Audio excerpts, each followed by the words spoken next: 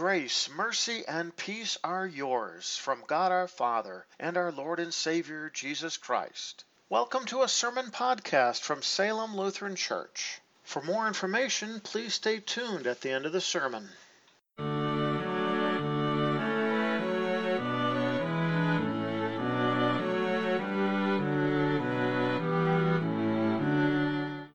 This is the first Sunday in Lent, and with the first Sunday in Lent, our focus for the next 40 days is going to be on the suffering and death of our Savior and all that, what that means for us. In fact, we're going to consider this morning the beautiful words from actually the Old Testament, hearing about God testing Abraham in his faith. And we're going to learn more about when it comes to looking and focusing on the suffering and death of our Savior, we do so with a believing heart and what that heart looks like. Our first lesson for this first Sunday in Lent is found recorded in the Old Testament, the book of Genesis, chapter 22, beginning at the first verse. Sometime later, God tested Abraham. He called to him, "Abraham, Abraham." Abraham answered, "I am here." God said, "Now take your son, your only son, whom you love, Isaac, and go to the land of Moriah.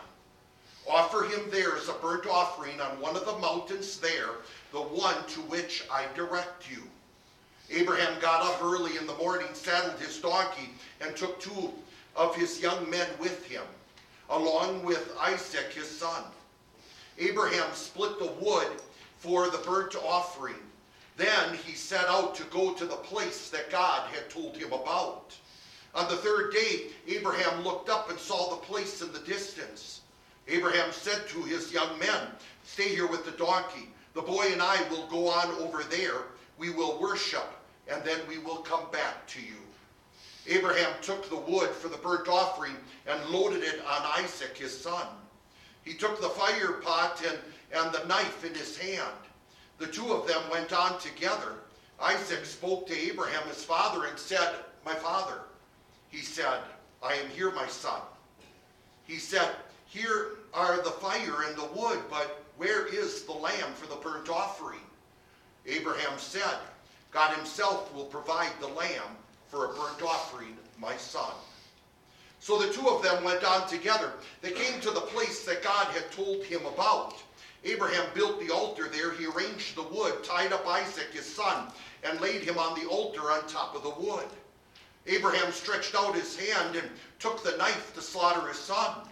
The angel of the Lord called to him from heaven, "Abraham, Abraham." Abraham said, "I am here." He said, "Do not lay your hand on the boy. Do not do anything to him.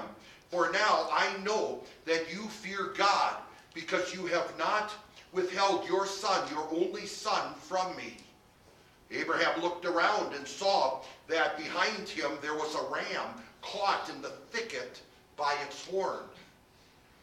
Abraham went and took the ram and offered it up as a burnt offering instead of his son. Abraham called the name of that place, "The Lord will provide." So it is said to this day, "On the mountain of the Lord it will be provided." The angel of the Lord called to Abraham a second time from heaven and said, "I have sworn by myself, declares the Lord, because you have done this thing and not withheld your son, your only son, I will bless you greatly, and I will multiply your descendants greatly. Like the stars of the sky and like the sand on the seashore, your descendants will take possession of the city gates of their enemies. In your seed, all the nations of the earth will be blessed, because you have obeyed my voice." The word of the Lord. Our second lesson is found recorded in St. Paul's letter to the Romans, chapter 8, beginning at verse 31. "What then shall we say about these things? If God is for us, who can be against us? Indeed, he who did not spare his own son, but gave him up for us all, how will he not also graciously give us all things along with him? Who will bring an accusation against God's elect?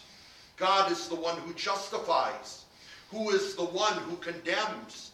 Jesus Christ, who died, and more than that, was raised to life, is the one who is at God's right hand and who is also interceding for us. What will separate us from the love of Christ? Will trouble or distress or persecution or famine or nakedness or danger or sword? Just as it is written, for your sake we are being put to death all day long. We are considered as sheep to be slaughtered. No, in all things we are more than conquerors through him who loved us. For I am convinced that neither death nor life, neither angels nor rulers, neither things present or things to come, nor powerful forces, neither height nor depth nor anything else in all creation will be able to separate us from the love of God in Christ Jesus our Lord. The word of the Lord. Our gospel is taken from Mark chapter 1, beginning at the 12th verse. The Spirit immediately sent Jesus out into the wilderness. He was in the wilderness for 40 days being tempted by Satan. He was with the wild animals and angels were serving him. After John was put in prison, Jesus went to Galilee preaching the gospel of the kingdom of God. The time is fulfilled, he said. The kingdom of God has come near. Repent and believe in the gospel. This is the gospel of the Lord. Grace and peace to you from God our Father and from our Lord and Savior Jesus Christ. Amen. Our text for consideration is found recorded in the Old Testament. It is the book of Genesis chapter 22 verse 1. Since I just read this long section, I just want to open with these words from this beautiful text. Abraham called the name of the place the Lord will provide. So it is said to this day, on the mountain of the Lord it will be provided. This is the word of the Lord. Dear brothers and sisters in Christ, I've always struggled with the saying, and every time someone tells me, I always, in the back of my mind, wonder, what does that really mean? And the saying is this: I have a strong faith. What does it mean to have a strong faith? I've even been told by people that, Pastor, you must have a strong faith, and you preach the word of God and you read the Bible and clearly you believe all this stuff. So you must have a strong faith. And yet I think of the words of Jesus, who spoke of a faith the size of a mustard seed. And if you had that kind of faith, then you would be able to move mountains. And I haven't been moving mountains. So, how strong is one's really faith? Is it because you say it's strong? Does that make it strong? Or is it when you say that you have a strong faith, does that mean that you don't need to grow in your faith anymore because your faith is strong enough? So again, what does it mean that I have a strong faith? Would you say that Abraham had a strong faith? He's called the father of all believers. In fact, a few chapters before this one, it's even said to us that through faith, righteousness was credited to him. He certainly was a believer, but did he have a strong faith? Or what kind of faith did he really have? And if he did have a strong faith, then why would God test him? Now, God is not testing Abraham simply because he needs to see if Abraham has a strong faith. Because faith is a gift of God.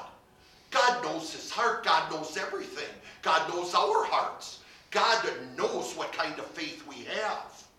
So why would the Lord God test Abraham? No doubt to strengthen his faith, but if he has a strong faith, how much more stronger does it need to really get? You see, when God tests people, he doesn't do it for the sake of, for that person to prove to God that he's worthy. That when God tests people, he's really teaching them. And that ultimately he was teaching Abraham and really all of us, that not only has God called us to believe in him, but really to believe in him above all things. And that's why God was testing Abraham. Now, what God is about to ask Abraham to do is going to be quite alarming. In fact, you might find it extremely upsetting. Why would God say and do such a thing? Remember, it is God who's telling us that Abraham is being tested. Abraham doesn't himself know he's being tested yet. And the Lord is preparing us what he's about to say to Abraham. And we're told that he's doing this sometime later, our text opens with. And the words right before this text is Abraham building a well down south of way south of Jerusalem, which at the time was called Salem, and in an area that Abraham himself will call Beersheba. It's actually at this time being controlled by the Philistines, but he had a good relationship with them at that time, and he stayed in this area for many years. So after he got done with the well, here God comes and tests him and says these specific words. Now take your son, your only son whom you love, Isaac, and go to the land of Moriah. Offer him there as a burnt offering on one of the mountains there, the one to which I direct you. A number of things to unfold. First and foremost, we're said that Isaac is his only son. Actually, he did have another son. It was Ishmael, and that was through another woman, Hagar. Used to be the handmaiden of Sarah. So when we speak of Isaac being the only son, it is true, the only son of Sarah, his wife. And remember, she was even well past the age of childbearing and had been barren. Isaac was a pure miracle. Another thing to note as well is it was Isaac, not Ishmael, that would receive the promise of the Messiah, that he would be next in the line of the Savior to come. And now God is saying to take that one son, the one son he had with his only wife, and the one son who's in the line of the Savior, and now offer him as a burnt offering. This is a whole burnt offering. This is an offering where you take the animal and the entire animal is burnt up. This is not a sacrifice where someone walks away from. This is a sacrifice that meant that in this sacrifice, the person was completely dedicated to God. And now he's being asked to take his son and offer him. God has never asked for human sacrifices. This seems so out of character for God to even offer this. And then to go to the land of Moriah. Going to Moriah, we're told in Chronicles that this is where the temple, King Solomon built the temple. At Jesus' time, this was known as Mount Zion. And he was supposed to go there. In order to go there, that was going to be a 50-mile trip at least. And in fact, it would take 3 days just to get there. Can you imagine? Because I struggle to imagine how every day for 3 days, knowing that God had commanded him to offer his son as a burnt offering to the Lord. And yet, Abraham got up to do just that. Early the next morning, he prepared the wood. He would place it on a donkey. He would take 2 servant boys. He took Isaac. He took the fire. He took the knife. And he headed out to the land of Moriah, where he would sacrifice his son. When he got to the place that he was ready to go up the mountain, he would separate Isaac from the servant boys and told the servant boys to stay with the donkey, and he put the wood on Isaac and carried the knife and the fire, and the 2 of them would go up. And then he said something very unique. Abraham said, "Stay here with the donkey. The boy and I will go on over there. We will worship, and then we will come back to you." we will come back to you? If he's to offer Isaac as a burnt offering, then there's only one that's going to be coming back.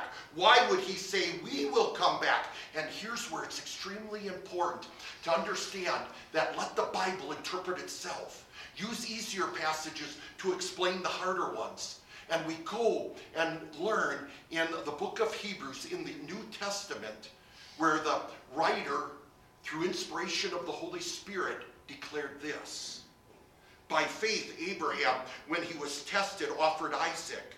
This man who received the promises was ready to offer his only son, about whom it was said, through Isaac your offspring will be traced. He reasoned that God also had the ability to raise him from the dead, and in a figurative sense, Abraham did receive him back from the dead. So Abraham, this whole time with a believing heart, is trusting in the fact that the Lord is asking him to do this. So instead of complaining and grumbling and back-talking and questioning God, or even yelling at God and saying, why me? Instead, he took God at his word, always knowing that God would keep his promises and he will provide. How painful it must have been as they were walking up the mountain, and Isaac turns and looks at his father and says, we have the wood, we have the fire, we have the knife, but where's the lamb for the sacrifice? And all he would say to his son is, the Lord will provide. When he got to the top, he made the altar, he put the wood on top of it, he bound up his son, and he raised his hand with the knife to strike him dead. Would you say that Abraham has a strong faith? I would have to say it's more than that. And even though I wrestle with the idea of a strong faith, if you're going to argue that he has a strong faith, then you have to include that this is the kind of faith that God has given him, the kind of faith that the Holy Spirit, working through the Word of God, has granted him, and that is a faith to have complete obedience to the Word. What God said, I will do. Because God's Word is God's Word. Because God's Word is the absolute truth. And anything contrary to the absolute truth is wrong and a lie and an error. He held obediently to God's Word. If God says it, we do it. If God says it, we believe it. There's no grumbling, there's no complaining, there's no back-talking, there's no questioning God, because this is God's Word. Therefore, my dear friends, take to heart his promises. When Abraham was ready to strike his son, we're told that the angel of the Lord called out, Abraham, Abraham, and stopped him. Now the question is, who is this angel of the Lord?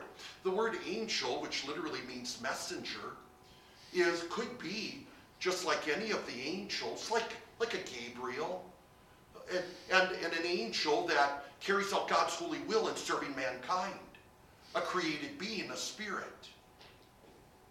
But the word angel of the Lord is also used in Scripture, like at the burning bush, when Moses would ask the angel of the Lord to reveal who he is. And he says, I am. You tell the people, I am is sending you. I am who I am. He is the great I am. He is the Lord Almighty. He is our Savior God. This is the Lord Savior, the Son of God, before he has taken on human flesh to be our Savior. So, which angel is it? Let's hear what he says. Do not lay your hand on the boy. Do not do anything to him. For now I know that you fear God, because you have not withheld your son, your only son, from me. Not from the Lord, but from me, the Lord. This is the very Savior God. And then, when the Lord spoke, he looked up and saw a ram in the thicket, caught by its horns. He went and took that ram and offered it as a sacrifice instead of his son.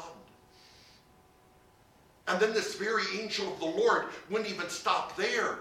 He continued, coming a second time, calling from heaven, I have sworn by myself, declares the Lord. The Lord makes an oath with Abraham. The Lord God Almighty would humble himself in such a way as to make an oath that he's going to hold to, make a promise that he won't break.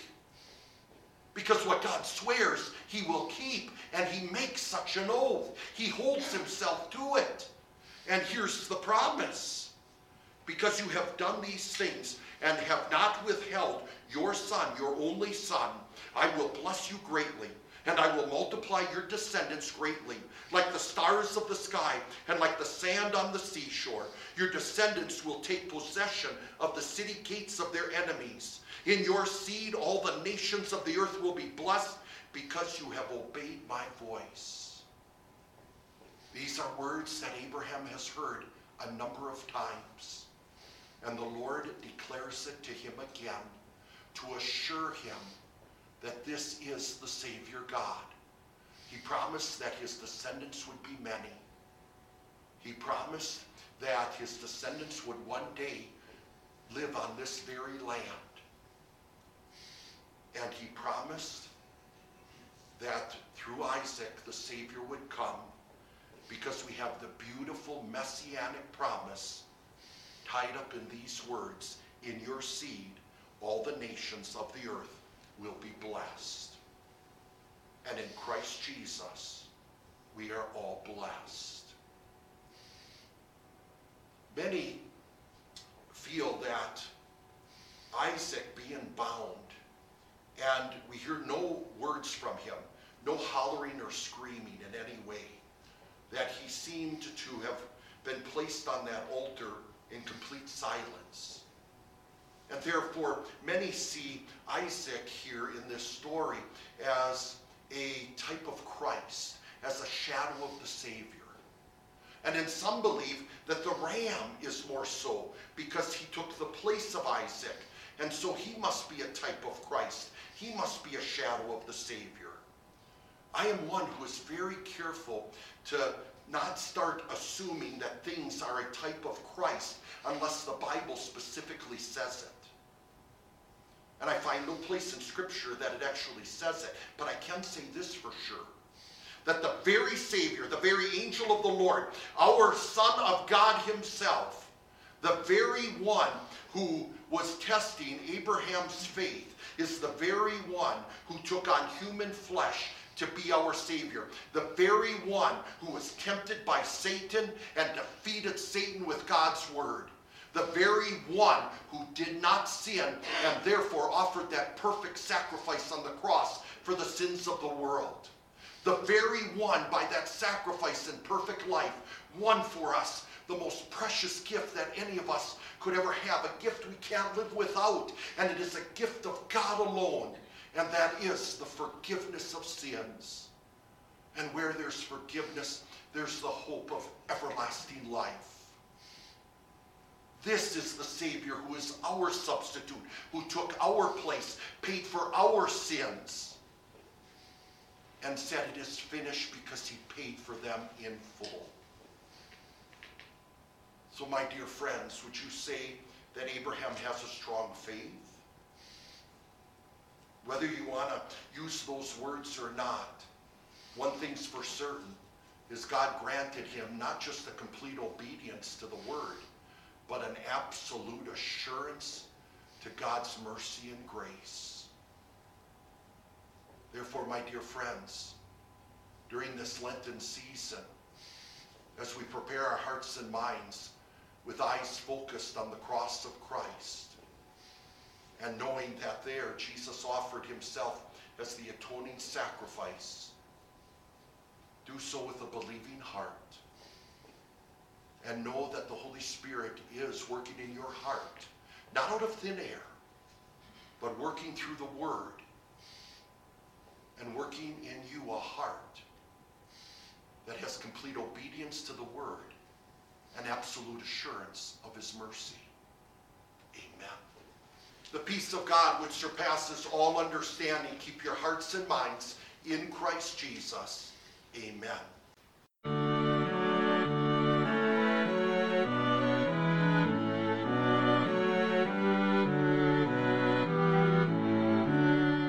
Thank you for taking the time to listen to a sermon podcast from Salem Evangelical Lutheran Church.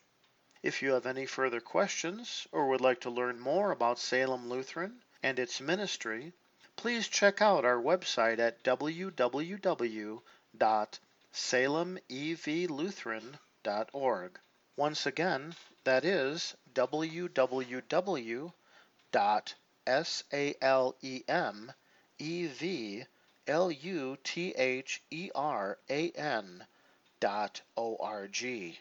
May God bless you today and every day.